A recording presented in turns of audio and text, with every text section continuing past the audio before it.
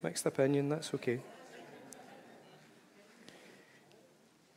We are turning in our Bibles again to John chapter 4, and if I'm honest, we've been on an interesting journey in the past few weeks, and this morning as we approach the Word of God, it's a slightly unusual one, just as we're kind of arriving in this, kind of in the middle, I think, of where God is leading us, and I hope this is going to help us to explain and to transition into what God is leading us into. We're in these moments each week where we kind of come towards the end of worship, and if I'm honest, we're in those places where we're never really very sure. Do we pause here? Do we keep going? Do we step into the Word? And God is moving amongst us, and it's exciting times. And we just want to position our hearts correctly in that, in order to step into all that He has for us. And I think that's perhaps part of what He wishes to speak to us about today. So if you have your Bible, we're going to turn to John 4, and we're going to read together the first few verses. The Pharisees heard that Jesus was gaining and baptizing more disciples than John, although it was not Jesus who baptized, but his disciples. When the Lord learned of this, he left Judea and went back once more to Galilee. Now he had to go through Samaria, so he came to a town in Samaria called Sychar, near the plot of ground Jacob had given to his son Joseph. Jacob's well was there, and Jesus, tired as he was from the journey, sat down by the well. It was about the 6th hour. When a Samaritan woman came to draw water, Jesus said to her, "Will you give me a drink?" His disciples had gone into the town to buy food. The Samaritan woman said to him, "You're a Jew and I am a Samaritan woman. How can you ask me for a drink?" For Jews do not associate with Samaritans. We've been spending time together, as we've just said, in these verses for a couple of weeks now, as God has been journeying us through this amazing moment where Jesus encounters the Samaritan woman at the well in the 6th hour of the day. And before we push on into the text, which we're going to do a little bit today, we focus on something quite important, and that is the way that Jesus arrives at the well. Verse 6 specifically tells us that Jesus is tired from the journey that he's just made. And while that doesn't seem like a big point to make, it actually is. Because here we are presented with the humanity of Jesus. Jesus has made a journey from the Judean countryside to Sychar, and in a day and age in which such journeys were made by foot, Jesus, like most of us who have just made a journey spanning multiple days, Jesus is tired. And he sits down because he needs a rest. And here is a stunning picture of the humanity of Christ. Because this Jesus that sits down at the side of the well, this is the Jesus who heals the sick. This is the Jesus who makes the blind see and the deaf hear. This is the Jesus who strengthens feeble frames and even brings the dead back to life again. And here God in the flesh making his dwelling amongst us. Here Jesus, the all-powerful one who gives strength to the weary and increases the power of the weak. Jesus has sore feet. He's tired. He's exhausted. He's in a position where he has to take a moment to take the weight off his feet. And what we read in this throwaway statement that's intended really just to set the scene for us, what we read is Jesus feeling the weakness of his human frame. This really simple comment from John, just tucked away within the wider storyline, it actually proves a core tenet of our theology. It proves a fundamental doctrine that we believe about Jesus, that if it wasn't true, this whole thing wouldn't work. And that is that Jesus was fully God, but also was fully human too. And we see both of these in this moment in John 4. Jesus walking the pages of the Gospels was fully God, and his divine knowledge that he's about to show in his conversation with this Samaritan woman proves that, as does his profound invitation and offer of receiving living water. That statement that he's about to make further down in the passage is a metaphor that prophetically calls out the nature and status that he possesses as God, and it reveals his intentions for the human race, which is to satisfy the longing and the thirst in the human soul. And so when we see that, we see and also easily recognize the components in John 4 that present to us his unquestionable and outstanding divinity. But we also see in his weariness, in his tired frame with his sore feet and his need to take a break and take the load off of his feet, we see that not only was he fully God, but he was fully man, fully human too. He lived the human life the way that we do.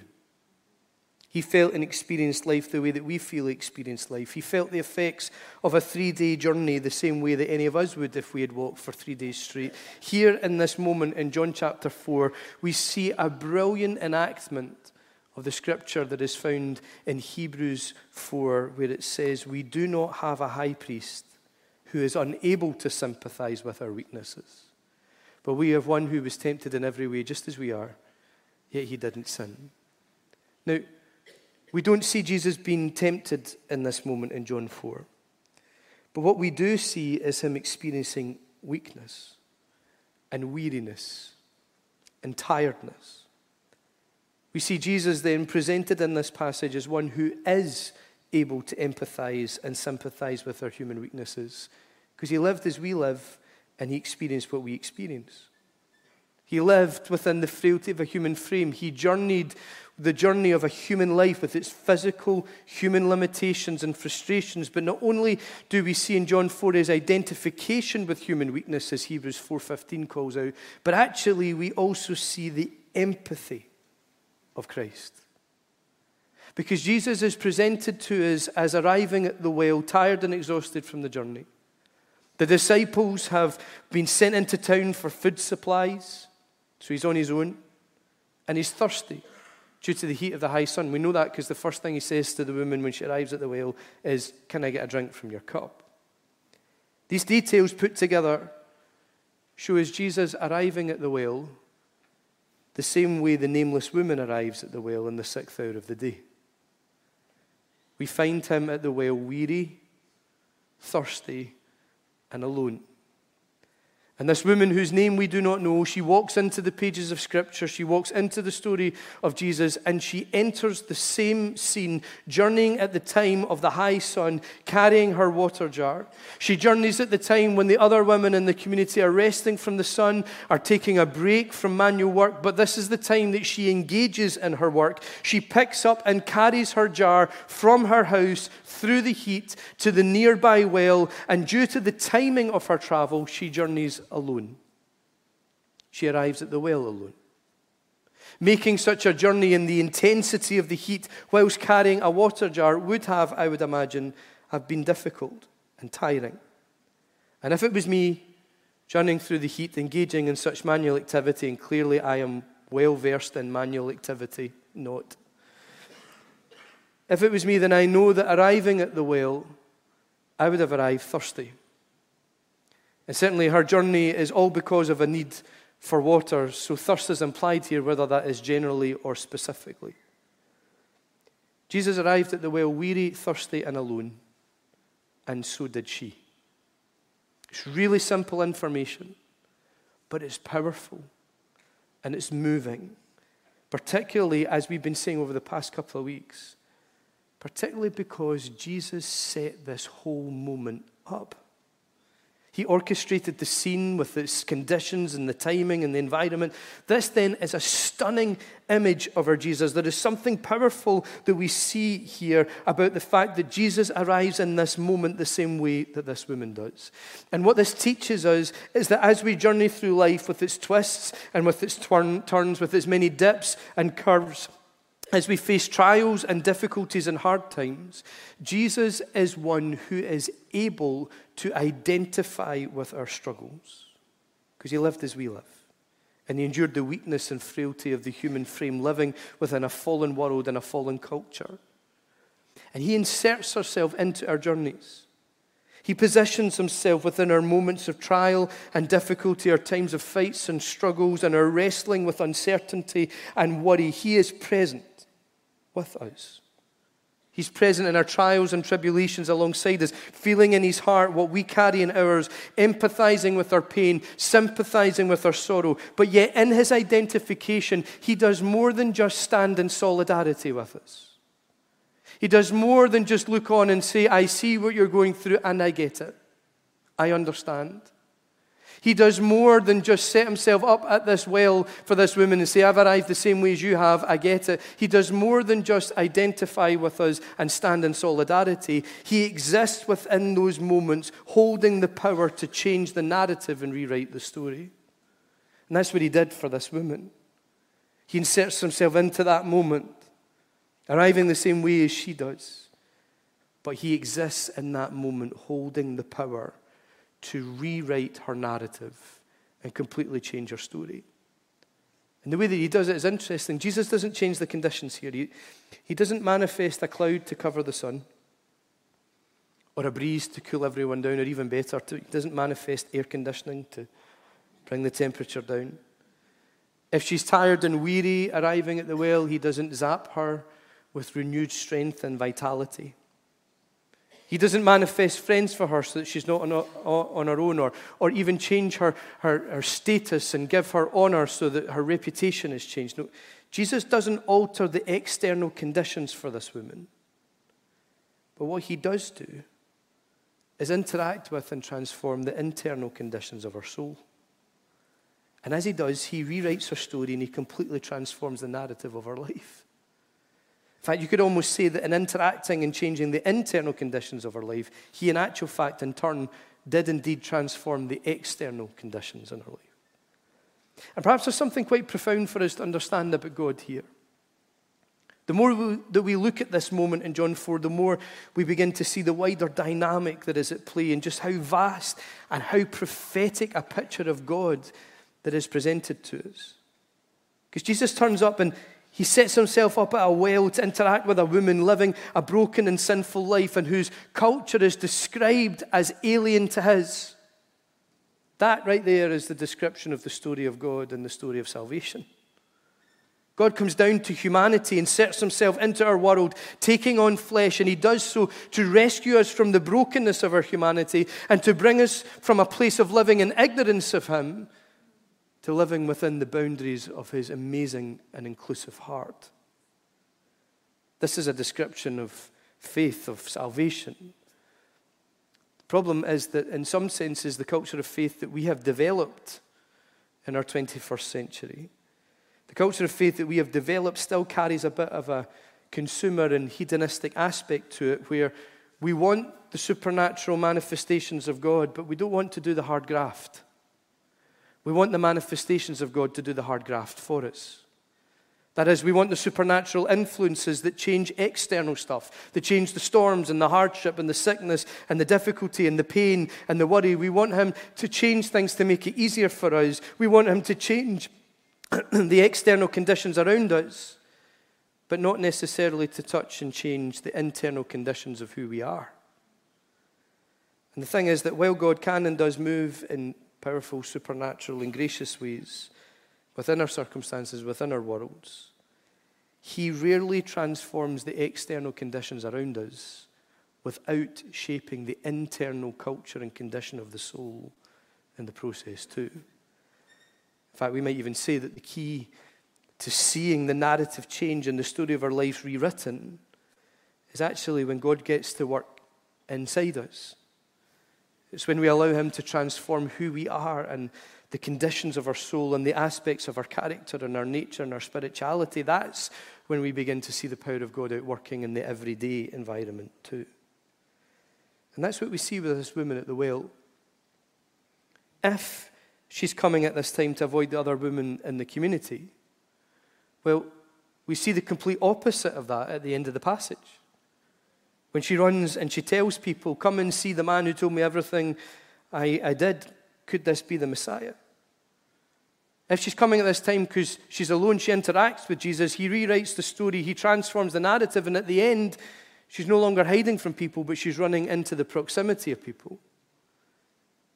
This woman's external conditions have been changed, but the reason for that is because Jesus has interacted with her soul, with her worldview, with her spirituality, with her personal journey, even with her sin, perhaps. And we very much see this from the positioning of Jesus within this interaction. He turns up and he sits down at the well and asks the woman struggling towards the well for a drink. He puts himself in the woman's world. You see, Jesus isn't one who is looking on us from a different perspective. He isn't peering down from his realm on all that is taking place around us. He doesn't stand aloof from our trials and tribulations, distant from them from his holy height. He's not there in heaven with his magic wand waiting for us to shout and holler, and then maybe he'll move his hand and remove our problems. Rather, it would seem that Jesus' modus operandi is to turn up within the situations of life and unleash who he is within those situations through the dialogue of the soul. It's not so much that he looks down from on high as a distant deity who will occasionally move heaven to transform earth. Rather, he is one who he says will never leave us nor forsake us. Lo, he is with us even until the ends of the age, which means he is there with us. In fact, he is here with us. He is present with us. He is positioned with us even right now. And the key that unlocks the difference that his presence brings is when we dialogue with him in the trial and the tribulation. It's when we explore his presence in the storm. It's when we converse with his heart as we're journeying through the valleys with their shadows. Change didn't happen for this woman in John 4 when she bumped into Jesus and discovered his presence at the well. Change happened when she engaged with Jesus and dialogued with the one whose presence she found at the side of the well. Folks, Jesus is here right now. He's powerfully present in this room right now at this moment. And the difference between a sudden chance encounter with God, where we come and we ask him and he fills the room and then we go away again, the difference between a sudden chance encounter with God and lasting change within a life is when we open up the soul to dialogue with the one who presences himself with us. See, every week we can do this quite easily. Every week we can come and we can invite him to move amongst us, and he'll come and he'll move amongst us. Every week, we can come and bump into Jesus at the side of this well that we gather around. But the difference between being in his presence and carrying his presence is when we open up our souls and let him get to work in the internal culture of our heart. And I think this is something that's quite important for us to grasp, because each week it seems that we step with further intensity into his presence. So he calls to us today to steward that, and he reveals to us how we can continue to do that.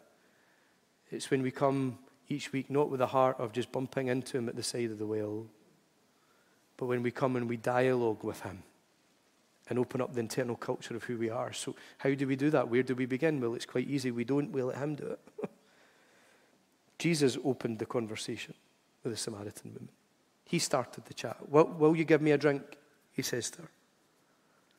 And straight away, she launches into the rhetoric that is attached to her rule book, which is what we looked at last week. And Jesus says to her, if you knew the gift of God and who it is that asks you for a drink, you would have asked him, and he would give you living water. In fact, Jesus, in a kind of backward way, offers to her living water. He's using this spiritual, prophetic metaphor, and not surprisingly, the woman doesn't get it. She says, you get none to draw with, the well is deep. How are you going to get this water? Now, to be fair to the woman, the Greek word that's used here for living water, it actually means flowing water. So she can be forgiven for not quite grasping what's going on. This woman approaches a stagnant source, a stagnant well, and Jesus offers her a drink from a flowing source. The dialogue doesn't really match the setting. You see, this is what Jesus does. What he brings to a situation is always greater than what the situation can offer. Amen? The conditions he manifests always exceed, in fact, supersede the existing conditions. That's what he does. He sits down at a well and he offers rivers of living water. He turns up at a funeral and interrupts it by announcing life. He walks through a storm and releases peace. He marches into a temple and disturbs the peace. He dies on a cross. He enters into the realm of death. He allows death to take hold of him, and then he rises from the dead and defeats death forever. The conditions that he manifests always exceed and supersede the existing conditions. What he brings to a situation is always greater than what the situation can offer. So when we find the presence of Jesus within a situation, we find the source of the greater within the situation. He never brings lesser, he always brings greater. And that preaches really well. But here's the catch. He rarely brings the greater with a bang and a wallop. He often reveals his heart first, and then there can come the supernatural bang and wallop stuff. But he reveals heart first. And often it's as much the heart of those within the situation that he reveals as it is the heart of God. Think about this. He could easily have displayed his glory here at the side of the well. In fact, he could have had rivers of living water flooding the ground round about him as he was speaking. That would be the coolest sermon illustration ever. That would leave her in no doubt that he was indeed the Messiah. That as he says, if you asked me, then streams of living water would flow from within. And as he said streams of living water, suddenly water starts bubbling up all around him like a scene out of a Marvel movie. That would have been amazing. He didn't do that. Angels attended him in Gethsemane. I'm sure they could have attended him in Sychar, and they wouldn't have needed a drink. In fact, she could have approached the well and found Jesus and some angels there, and that would have knocked her off of her feet. But Jesus doesn't do that. Jesus' approach is to begin a journey with this woman that isn't about manifestation, but is about revelation. It isn't so much about external transformation, it's about internal transformation. And there's so much revelation within this moment, it's hard to know where to start, but we've got to start somewhere. Jesus says, everyone who drinks this water will be thirsty again, but whoever drinks the water I give them will never thirst. Indeed, the water I give will become in them a spring of water welling up to living life. Jesus makes a big announcement here, and there's big revelation in this statement about Jesus and what he's offering. Living water flowing within, the heart of the individual being quenched, the thirst of life being quenched, the life of God flowing from within an individual. This is huge language, and we, with our Western Christian understanding and with our New Testament knowledge, we grasp what Jesus is saying. We see and recognize the prophetic language. We understand what he's speaking, but this woman doesn't. And Jesus, in his patience, he unpacks it with her. But he takes her on a journey to get there. He deepens her understanding. He opens up her eyes. He lets her see. He awakens her to knowledge and clarity. He releases the life that he's talking about inside of her. And we see that he's releasing that life within her because as soon as he's spoken and had the dialogue, she drops her water jar and she goes to tell the whole town about Jesus. She receives that living water. She receives that quenching, refreshing. Something is awakened within her, and that river begins to flow out of her. And as that life is awakened within her, we see it being released through her because we're told that many Samaritans came to faith because of her testimony. Jesus announces what he's going to do. Rivers of living water are going to spring up, and we see that when we come to the end of the dialogue that does indeed happen. But what Jesus does then is he announces the end result at the beginning of the chat. But he does more than just announce the end result. He actually walks her into it. And here then is a prophetic masterclass from Jesus. Now, I know at times I can be quite flippant from the pulpit about prophetic stuff. And that's more about trying to undo an unhealthy culture that exists within our city and at times even within our church culture and minds. But please hear that at my heart is a deep love for the prophetic and is a real desire for church and ministry to have a prophetic edge. But I guess a real issue that I have with some prophetic ministries that aren't rooted within kingdom is that often it's just hot air. As in it's just announcements and pronouncements.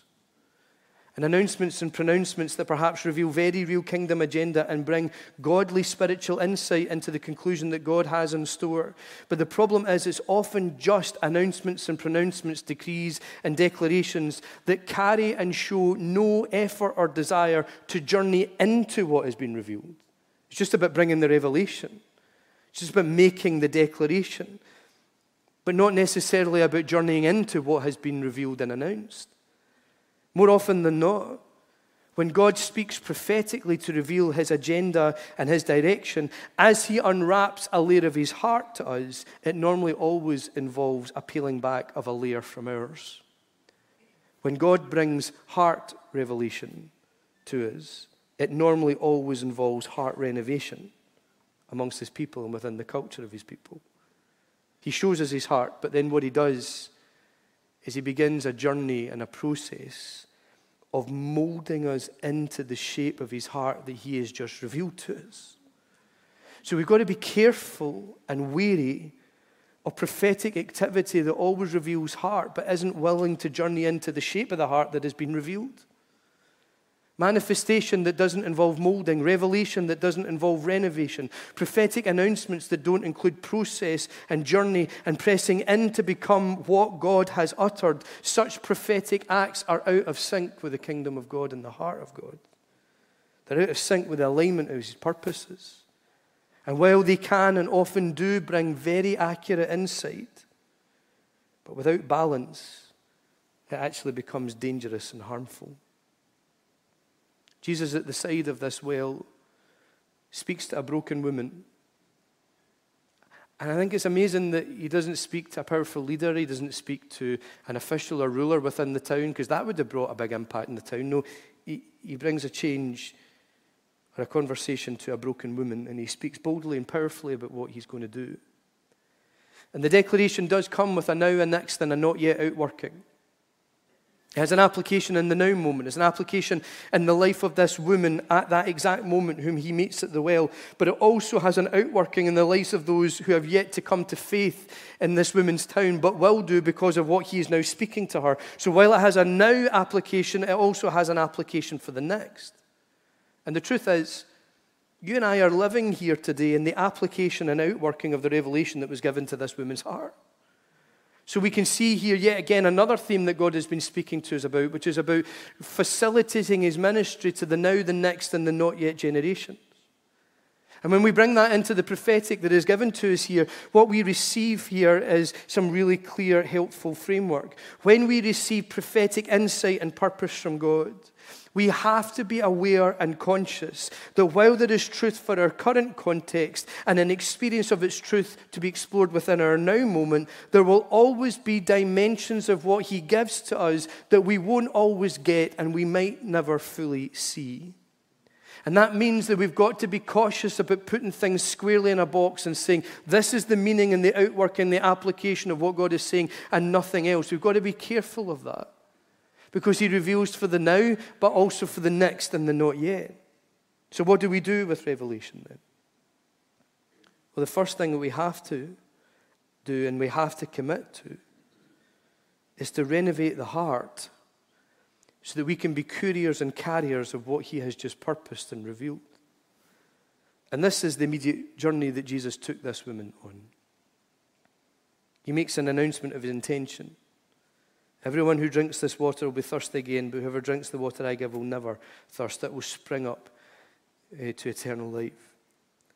And in response, the woman says to Him, give me this water so that I won't get thirsty again and have to keep coming here. Her response, while still not quite grasping what Jesus is saying, her response shows an appetite and a hunger to explore His intentions and to explore what He's offering. She's hungry for what Jesus is going to do. Or perhaps it'd be better to say she was thirsty. The appetite of the soul, while she still doesn't quite grasp what is happening, the appetite is the doorway for Jesus to do more. And the first thing that He begins in doing is dealing with her own heart. Now, He could have immediately launched into His chat about the difference between Jews and Samaritans. He could have immediately given His mini sermon on genuine worship.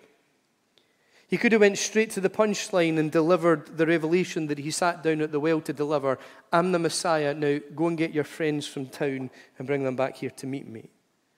But He didn't do any of that. The first thing that He did was He held a mirror up. And He says to her, go call your husband and come back. This is really unusual given what has been said up until now. Because suddenly Jesus' conversation steers from the broad general spiritual picture, from the grand prophetic agenda for that moment, the big picture revelation. He steers from the big spiritual picture to the small personal picture. He navigates into her personal life. He's just delivered the revelation of His heart and what is within it. His desires to release living water to this woman, to gift to her a profound understanding of God that is now hers to share. This is going to be her ministry. Nobody else saw this. Nobody else heard this. This is her purpose, is to share this unique revelation that Christ has given just to her. However, before she's released into what will be her ministry and her gifting and her purpose, there's some work that has to be done first. Jesus reveals his heart and the contents within it to her. But before that can land fully and purposefully, he has to hold up a mirror to her heart and show her the contents of her own soul. He moves from the spiritual to the personal. Go back, call your husband. I've got no husband.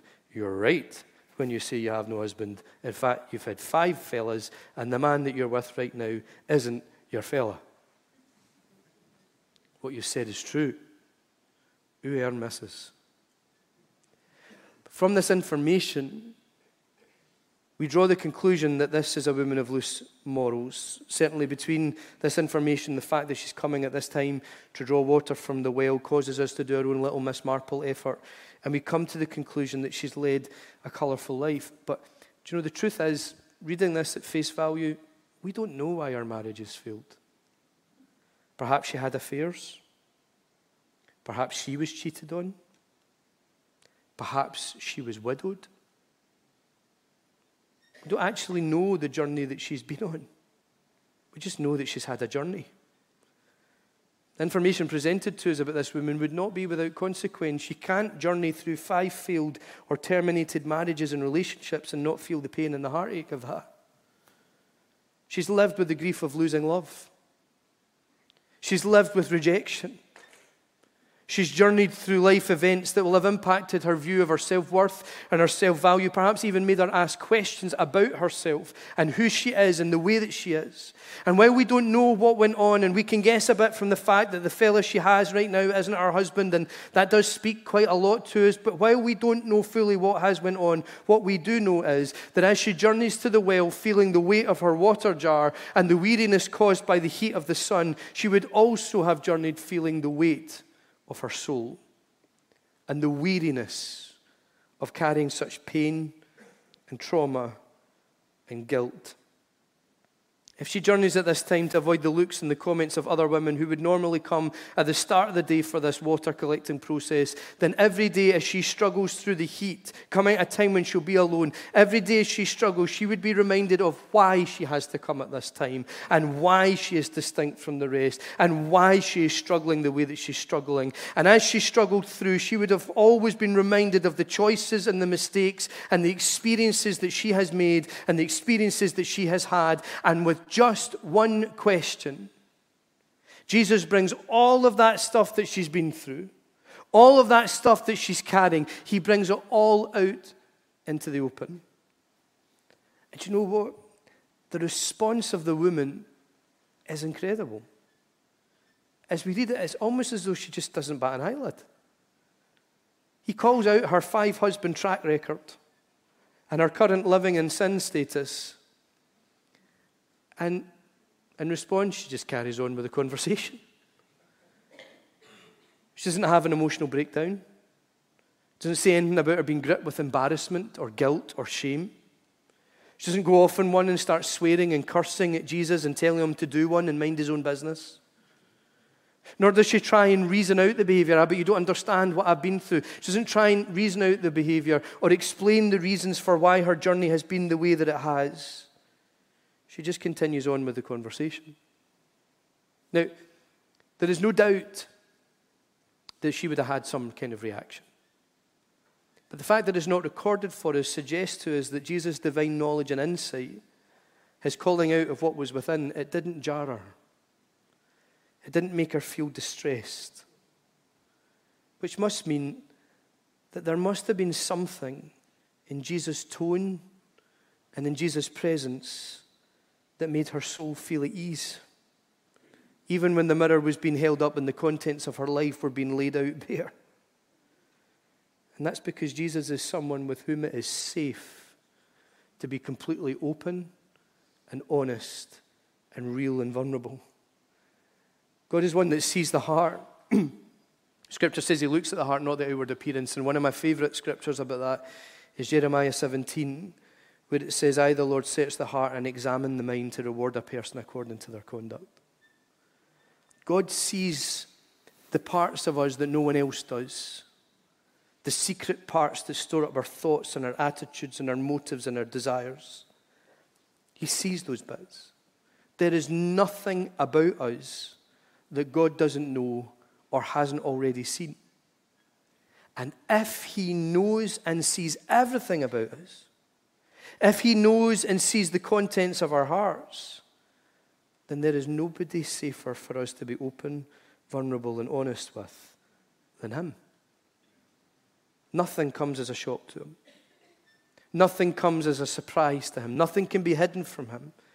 So we can be completely real and honest and vulnerable in his presence and know that we are safe. Because he already knows it anyway. See, with God, there is safety in vulnerability. And that is particularly seen when Jesus exposes this woman's heart and journey, but he does so in a way that is respectful to her. There's no crowd. He sent the disciples away for food. He's cleared the scene and he's made it a safe environment for a dialogue with the contents of her soul. He doesn't display his divine knowledge before a multitude of people to show off what he knows and so that everyone will know that he's great. He speaks purposefully, intentionally, and powerfully into this woman's being, but he does so privately. He does it in a way that is respectful to who she is and that protects her dignity. And he often behaves that way, be it with an angry mob looking to murder the local adulterer, or the accusatory tone of a pious dinner party when a woman with a sinful life arrives at his feet. The same thing happens. He clears the scene. He addresses the woman caught in adultery. He silences the comments around the dinner table towards the woman with the sinful reputation. He upholds dignity and creates safe spaces for lives to be transformed in his presence. See, his presence is a safe space. And we have to ensure then that when we create spaces for his presence, that our practices and procedures, our approaches and behavior within ministry reflect the safety of who he is and always place the dignity of the individual and a respect for the individual in a place of priority. Because to do that is to minister like he does. And sadly, recent press would highlight for us the importance to ensure that in churches we are creating safe spaces for lives to be transformed by the presence of God. Jesus asks a question. He responds to the woman with a sentence that unearths her whole life story.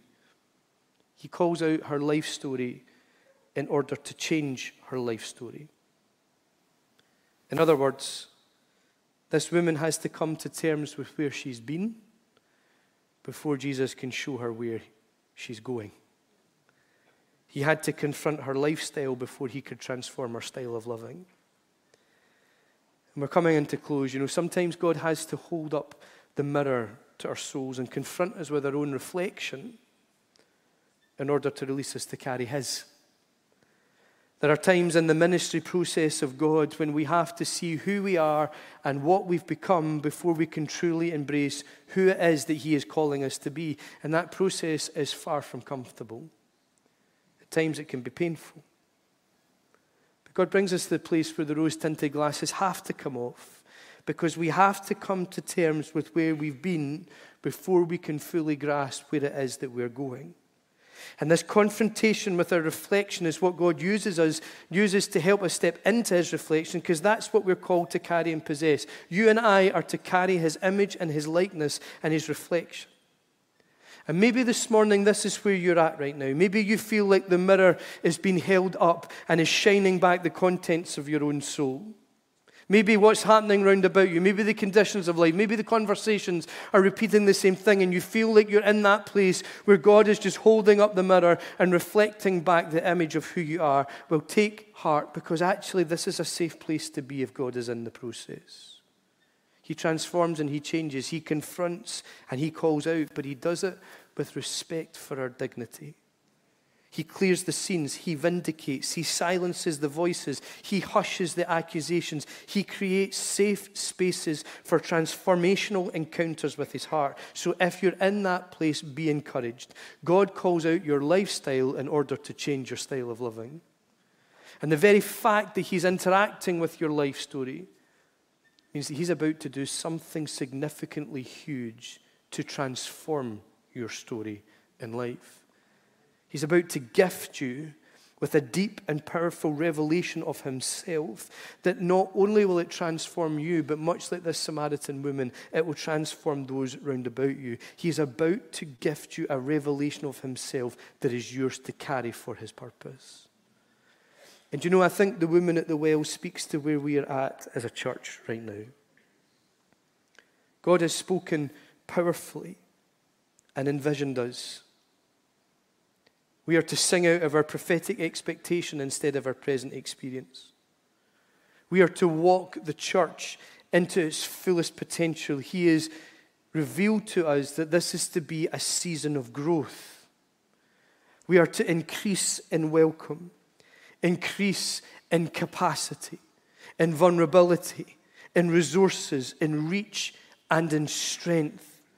He's going to completely change the shape of our church and who we are. And this call to let our vision shape our voice and to sing is a call to connect our heart to what he's doing and what he's asking us to be. And God has revealed to us the punchline.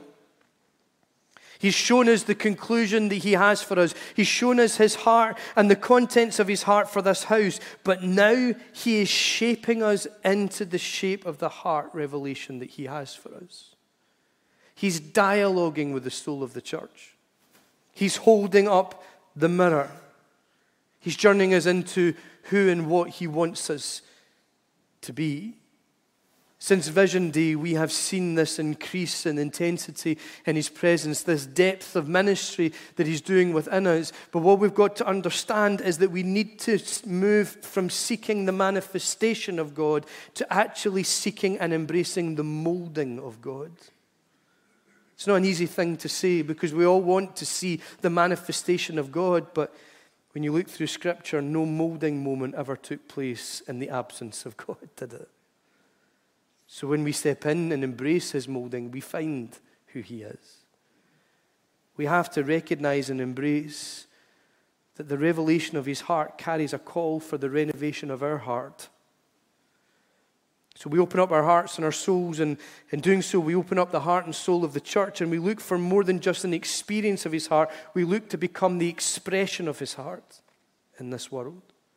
We seek more than visitations of God, wonderful as they are. We want to exist in, and we want to exist as the habitation of God. Not just to see him visit us, but to be a place where his glory rests and remains. We are right now at our own well as a church. And each time we need to dialogue with the one whose presence we find ourselves in. And we need to allow him to change the internal conditions of who we are so that he can begin to truly change the external conditions round about us. He's calling us to have an impact on our city and on our nation. That's not a purpose that is reserved just for us. We're not that arrogant. God is moving in all his churches across the city, and we all have a part to play. But the only way that we can have an impact on the conditions around us is if we open up who we are and move beyond seeking manifestations to seeking molding. God, mold us. Shape us. Give us the revelation of your heart because we long for it. But we're not going to be people that keep coming and saying, and we want another revelation, and another, and another. We want to see the revelation of his heart and journey into what he has revealed. Become what he has revealed. Be shaped by his revelation. Let us never be a place that is associated with just hot air. But let's instead seek the revelation of his heart, and with all that we've got, open up to be molded and shaped by that. God, we invite you, renovate our heart. Renovate the soul of our church. Stretch the tent peg. Lengthen the cords. Pull out the curtains. Renovate us. Change us. Make us what you are calling us to be, that we can host your glory. Church, this is a shaping time. This is a molding time. This is a significant time. And the only way that we can see this move from just being a season that we're in to being the definition of who we are is if we come vulnerable, knowing that his presence is safe. And saying, okay, God, hold up the mirror. There's work to be done. We want to carry this revelation. We want to be this revelation. So structure us. Chop stuff off. Put things in place. Mold us. This message isn't one of those messages like we've had so far where it kind of lands on something to do or some kind of clear call of response. But I think in the midst of this journey, God speaks something quite important. Heart revelation equals heart renovation. And there's a line in the sand that the only way we can cross it is when we open up the soul and we choose to come not looking to bump into him here every week, but when we find ourselves in his presence, we invite him to dialogue with the soul of the church and with the soul of each one of us, that from one degree of glory to the next, we can ever be changed into his likeness and into his image. Would you stand with me?